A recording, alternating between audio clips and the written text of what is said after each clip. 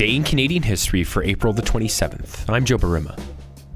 On this day back in 1813, York, the capital of Upper Canada, was sacked by American forces.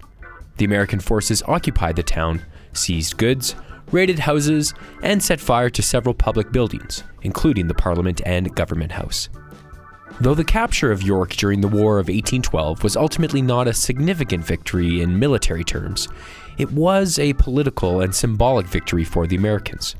The capture was a contributing factor to the British attack and burning of Washington later in the war. Alan Taylor is a professor at the University of California, Davis. He is the author of The Civil War of 1812, which focuses primarily on Upper Canada's experience in the war. Well, on that morning, an American flotilla of 14 ships carrying 1,700 troops came from Sackett's Harbor in New York and approached the shore of York, what's now Toronto, in preparation to attack the town, and landed those troops and did attack the town and ended up capturing it, and then the troops got out of control and plundered the town.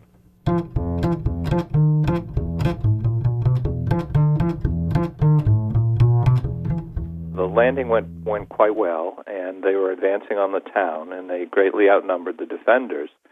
The lieutenant governor of the colony was there because York was the capital of Upper Canada, as Ontario was then known, and the lieutenant governor recognized that he could not hold the town, so he started to retreat with the troops heading eastward toward Kingston. And on his way out of town, he had set fire to a British warship that was under construction, which was one of the key strategic targets for the American troops. And he also had a fuse set to a stockpile of gunpowder in a stone storehouse. And the goal was just to destroy the gunpowder. But the timing was such that it blew up just as the American troops were approaching it, and it set up into the air a great rocket of stone, which came tumbling down on the advancing American troops, which killed dozens of troops, including the commander of the advance, a man named General Zebulon Pike, who was one of the most promising younger officers in American Army. So the troops were very angry about this. They thought this was treachery on the part of the British, and they were also out of control because they'd lost their key commander. So there was a great deal of chaos, and then there was also anger about losing this prize, this warship that they thought they were going to capture, and they see that going up in flames. So it's a combination of the lack of discipline from the troops, the death of their commander, and a lot of anger, which they focused in on the town of York, and they just proceeded to start to go into houses and take whatever they wanted, despite certain promises that had been made that this would not happen.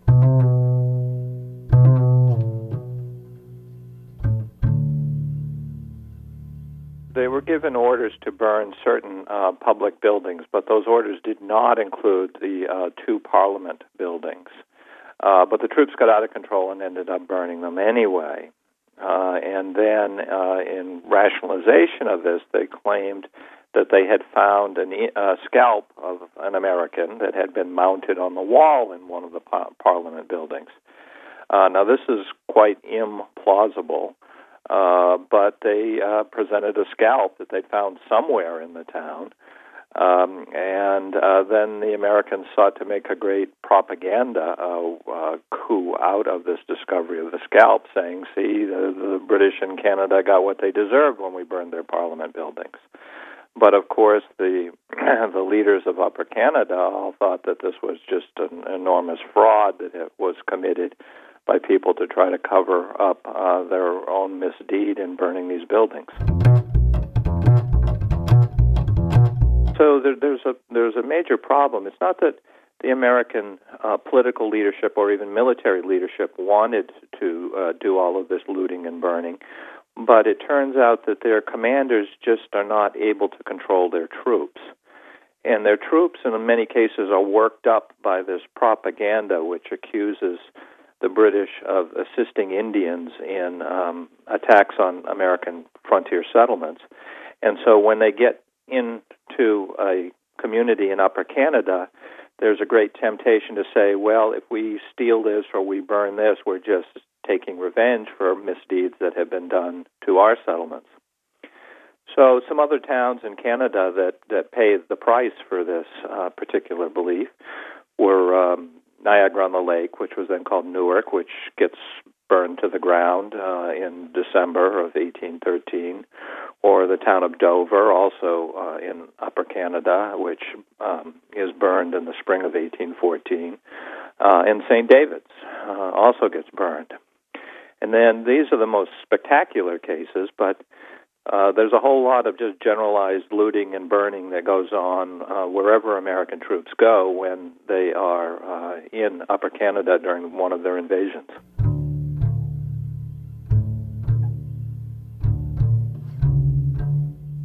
Well, it's not as big a loss as it could have been. If the American force had captured intact this warship nearing completion, it would have enabled them to prolong their control over the lake for a much greater period. Or if they had intercepted and captured the British troops that were in the town of York, that would have made it a significant victory. But Lieutenant Governor Sheath is able to withdraw those troops safely to Kingston, and he's able to destroy this warship. So the Americans are essentially capturing a town without the military assets that they thought they were going to gain from it. So in the short term, it's important politically because the news of this impresses Americans because it's the first victory that they've won in this war of any significance on land. And so it helps to swing the election, a critical election in New York State that spring. It reelects the governor of New York, who was pro-war and who was facing a very tough election challenge from an anti-war candidate. So politically, in the short term, it turns out to be important to the Americans. But militarily, it turns out to be a very short-lived and modest gain by the American forces. York really didn't have much military significance other than that warship, and the warship was then ashes.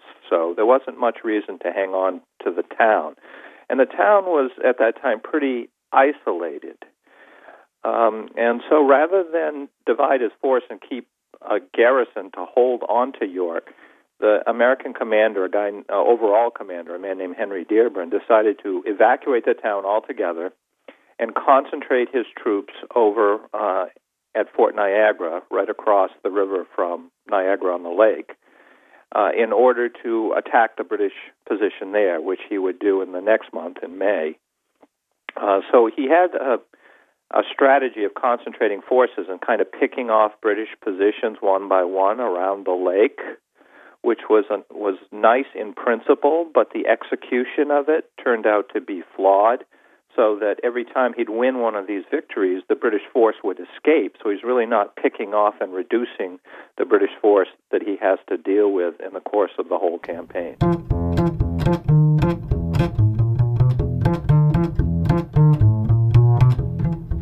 Well, I would just add that all of this looting and burning that goes on in Upper Canada lies in part behind the British decision to attack Washington, D.C., and when they do so, to burn the public buildings there, including the White House and the Capitol building. Today is a day full of Canadian history. Championed by Mackenzie King, a plebiscite on wartime conscription was held on this day back in 1942. And the Canadian steamship, the SS Royal William, was launched on this day back in 1831 in Quebec. The steamship was one of the first vessels to cross the Atlantic Ocean almost entirely by steam power. And as always, on this day we aired this episode of Today in Canadian History. Today in Canadian History is produced by CJSW at 90.9 FM in Calgary. The executive producers are Joe Burima and Mark Affeld. Original music is provided by the Fisk, Fletcher, and May Trio. This series is not meant to be a definitive source on our past. Instead, we hope that it sparks a desire to learn more about our unique history. For more information on the series, or to recommend an event or moment, check out our website at cjsw.com/Today in Canadian History. Well, that's a complicated question. It's whenever I come into Canada, the passport control finds out what I'm researching on, and often they want me to know that Canada won the War of 1812.